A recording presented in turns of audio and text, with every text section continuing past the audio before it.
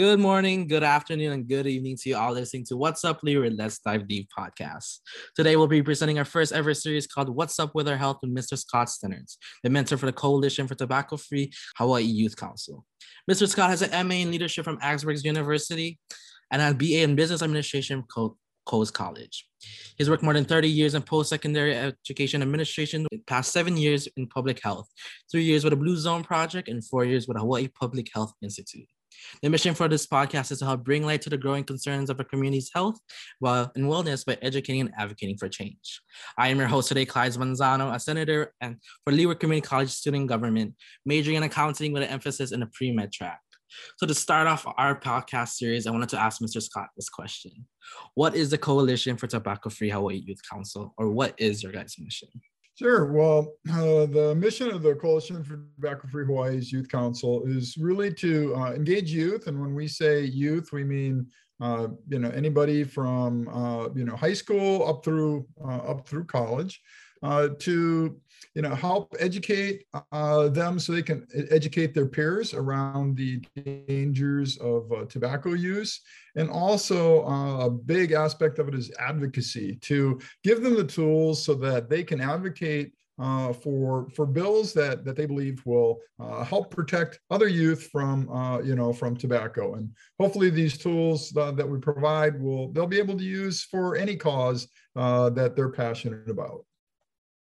Thank you very much, Mr. Scott. It's such an exciting thing to see kids as young as high schoolers advocating for this change, especially in the times where in our generation, the growth for advocacy has grown through the use of media or the use of social media. I think by being able to be part of this generation and seeing the voice for change, you're also seeing a voice for innovation and a voice for success in a future long run. And it's an exciting thing to be part of. I guess during your guys' coalition, what do you guys see as are the factors of the growth of use for tobacco? Well, it's definitely been the industry, and I think this is not me, but the youth themselves. They choose what policy they want to work on every year, and for the last several years, they've been working on flavored tobacco. So, back a number of years ago, all flavored tobacco products were made illegal except for menthol. There used to be, cherry, pineapple, pina colada flavored, cigarettes. And that was all outlawed. And shortly after, we started seeing youth smoking rates go down. But with the advent of e-cigarettes and not being covered under those laws, we just saw an explosion of flavors. So, I've seen counts as high as 16,000 different kinds of flavors for electronic, cigarettes. For vaping, right? And the students identified that as something that attracts youth. And if there weren't all those flavors, that they doubt that most youth would ever pick up any kind of tobacco product, be it combustible cigarettes, cigars, e-cigarettes or vaping, or even other smokeless tobaccos like chew, snuff. So that's one aspect that they've been working on. The other aspect is to try to create parity between e-cigarettes and other tobacco products so that they're taxed at the same rate, that you need a permit or license to be able to sell these at the wholesale or retail level, and to close the online loopholes that allows these products to be able to be sold online. Combustible cigarettes aren't allowed to be sold online. So why should electronic cigarettes is basically their stance. Wow, that's such an interesting fact. I was reading throughout your guys' websites with, I'm going to plug this in, but www.flavorshookkidshawaii. So as I was reading throughout the website and seeing engaging posts, I saw that 21,000 Hawaii youth today could die from tobacco related illnesses, and 1 out of 3 high school students are reported to use e-cigarettes. With this growing alarm of use and tobacco use, how do you think that will affect in the longer run, or how would your guys' coalition impact that statistic?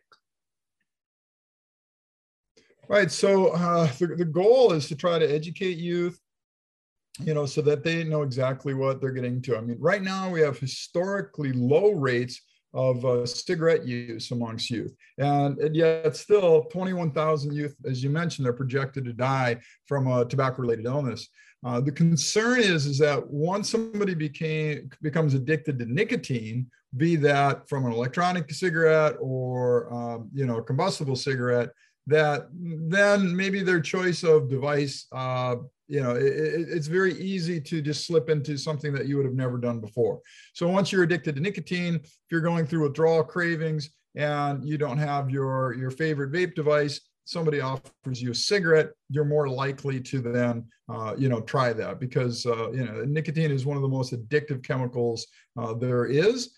So it's very easy, and we see a lot of transition between folks that use e-cigarettes into combustible cigarettes. So we don't want to see that number go up. 21,000 is a huge number, and that's basically reflects the fact that about 1,400 people die every year in Hawaii from a tobacco-related illness. So if you think about COVID, right, we haven't reached 1,400 in 2 years since COVID started. We shut down the economy, we put in restrictions, all this, and rightfully so, right? And we save thousands, probably thousands, potentially tens of thousands of lives doing that. Yet we've not, it's been years since we've done anything to combat the tobacco deaths. And I think if we saw that on the news every night, how many people were dying from a tobacco-related illness, then that might raise more awareness and get people doing it. But people that die from a tobacco-related illness do so, privately. It's a long, drawn out, death that only their family members are experiencing with them. It's not on the news. So that's a huge concern, and why the youth are trying to raise the flag in a sense, and make people aware of these facts, so that they realize how it impacts them and really everyone else in the state. Thank you very much. I've noticed, with a trend of seeing things, a lot of teens, I guess, around my age are not seeing the difference between cigarettes and e-cigarettes. They understand that cigarettes are kind of this gross kind of mentality, but they say e-cigarettes are something more consumable or something more craving towards their idea. But I think a lot of people in my age are not understanding that the correlation between cigarettes and vaping, they fall in the same spectrum, that they both can cause very long-term effects on your body and your lungs. So I think that's like a conflict between our generations and the way we view it. I think one main issue is the way the market, or like the tobacco industry markets it through media. So a lot of social media or a lot of pop media kind of influence this uptake on vaping, such as, oh, see this cool vaping trick, and then a lot of kids might try to emulate that kind of sense. So I think the growth of how the tobacco industry targets minors or any specific fields, especially low-income families or low-income demographics, can be evident in how they market their schemes. No, you're exactly right, Clyds. The industry definitely targets youth, and many older adults. They don't see the targeting of young adults and youth, because they're not the ones being targeted, right? So what, be it social media, be it the shows that they watch on streaming services. Streaming services don't have the same regulations that broadcast TV does. So, your big broadcast networks, they can't show smoking and vaping as a glamorous, activity. But, that's the way it's portrayed in, many of the top streaming shows that, youth and young adults like. And that's not by chance. I mean, the industry pays for that. They pay so that, people are seeing that. They're the ones that are, paying to make sure that all those posts, paying influencers to pose with their products, trying to make it sound safe. I mean, even the term vaping that they came up, right? I mean, that's to make you think of vapor. And when most people think of vapor, they think of water vapor, right? And they talk about blowing clouds and so it makes it sound like it's safe. And as you mentioned, it really isn't. I mean, there's very, very high levels of nicotine in these products, much more than the typical person who smokes a combustible cigarette would get. So youth are getting addicted faster, and it's having even more impacts on, on their brain. And that's the concern with, youth use in particular of vaping products is that nicotine, is going to be affecting the developing brain, your ability to concentrate, cognition, the ability to put facts together and form opinions on things, impulse control, affects mood swings, anxiety.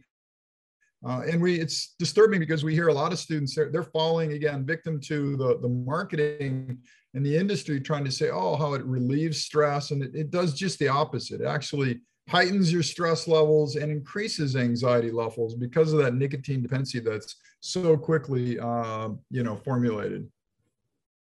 I guess piggybacking on the idea of dependency, as you said, many teens are getting addicted to these e-cigarettes. I guess what would be the first step to quitting for these teens? Like, what is your advice for that?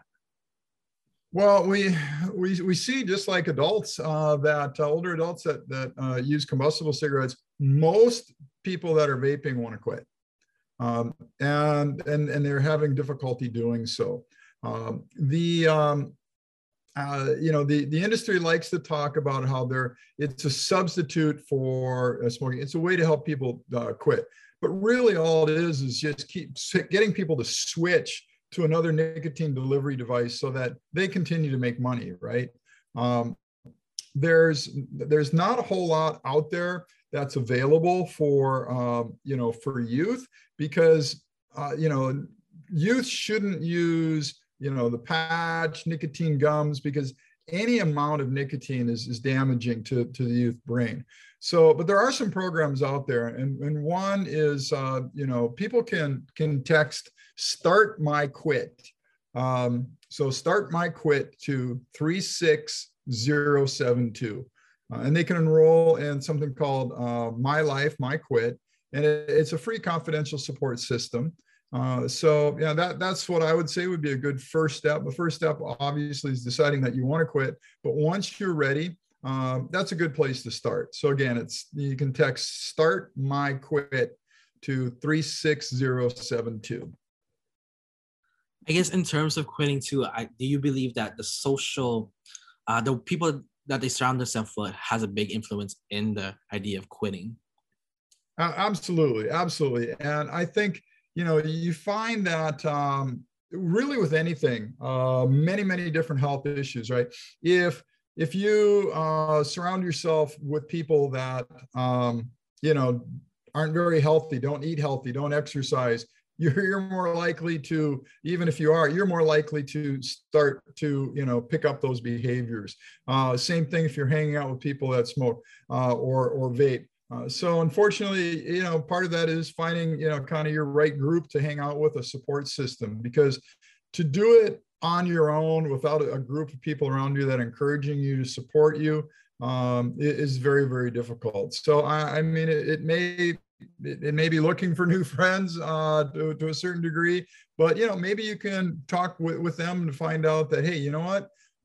Most of the people in the group want to quit. Well, try doing it together, right? So you can reinforce the positive behavior. Somebody's feeling like they need to, take a hit of a vape. Maybe they, text a friend. It's like, hey, let's go to the gym. Let's go to the beach. Let's go do something, just so that they can, get their mind off of it. So you definitely want that support system. Yeah, for sure. I think a lot of kids these days are trying to find different ways into relieving stress. I know there's been a lot of things going towards the use of sustainability. So going to the beach, doing cleanups, or doing meditative exercises such as a 4-7-4 kind of breathing method. I feel like if a lot of teens were to look towards that alternative and bring a sense of calmness towards them, I think that's a great way to start with the quitting. I also think the sense of being open about your issue is such an important fact. I think a lot of people are still kind of scared or like still hesitant and sharing what the thing they're going through. I feel like being transparent with people, being able to advocate for yourself is a starting path to that growth. But yeah, it is important to let other people know, what you're going through, that you want to try to quit, so that they can support you with that. And We know because they're required to by law. Like the tobacco companies have to share how much they spend on marketing and all of that. We know that combustible tobacco and smokeless and all that, you look at all, combine those groups. So not considering e-cigarettes, but all other tobacco products in the US, they spend about $1 million an hour. Well, I mean, that's a huge amount, right? And 95% of smokers start before the age of 25 or 21. So who are they targeting, right? They're targeting young people, and they're doing the same thing with e-cigarettes. We don't know how much money they're spending on e-cigarettes, so that's even more piled onto that $1 million an hour. And it's not surprising that a lot of people then fall victim to the marketing tactics, to the misleading information that these companies are putting out there. The kind of the fake news, right? But some people are, they're ashamed that they got kind of caught up into it. But yeah, it's like you need to let people know what you're dealing with so that they can be there to support you. Yeah, of course, that's such a big step into going to things. But I guess when you guys were trying to advocate for these causes, was there any backlash from the community as you guys were trying to advocate for this cause? No, you know what? We do a poll every year to find out kind of where Hawaii voters stand. We work with Ward Research, right? Big local company here that does a lot of polling. And 70% of registered voters in Hawaii support a ban on all flavored tobacco products, including menthol. So the vast majority of voters out there. And when you look at regulating e-cigarettes the same as other tobacco products, 90% of registered voters support that. What we're up against, though, is an industry, again, that makes billions of dollars. Altria, the manufacturer of Marlboro, they spend about a little over $200,000 every year lobbying against the bills that our youth council is working to pass. So that makes it pretty tough. Youth council doesn't have that kind of money. And all they can do is share their stories, share, with lawmakers what's happening. But that's a lot of money. And that's just that 200,000 is just from one company, and that's every single year. And it doesn't count the direct donations they make, the campaigns. So that's something that the Youth Council more recently has been concerned with, is kind of a pay to play sense of, well, what are they up? Unless they can raise money to also donate to these groups, do they have a chance to pass this legislation? Because most people support it. The only people that are coming out against it are those primarily are those that profit from it, and a few people that are addicted to their products. I guess the last question of the day is, how may the public or students participate in your guys' events and to help voice their concerns? Yeah, well, as we mentioned, we have students involved from high school through college.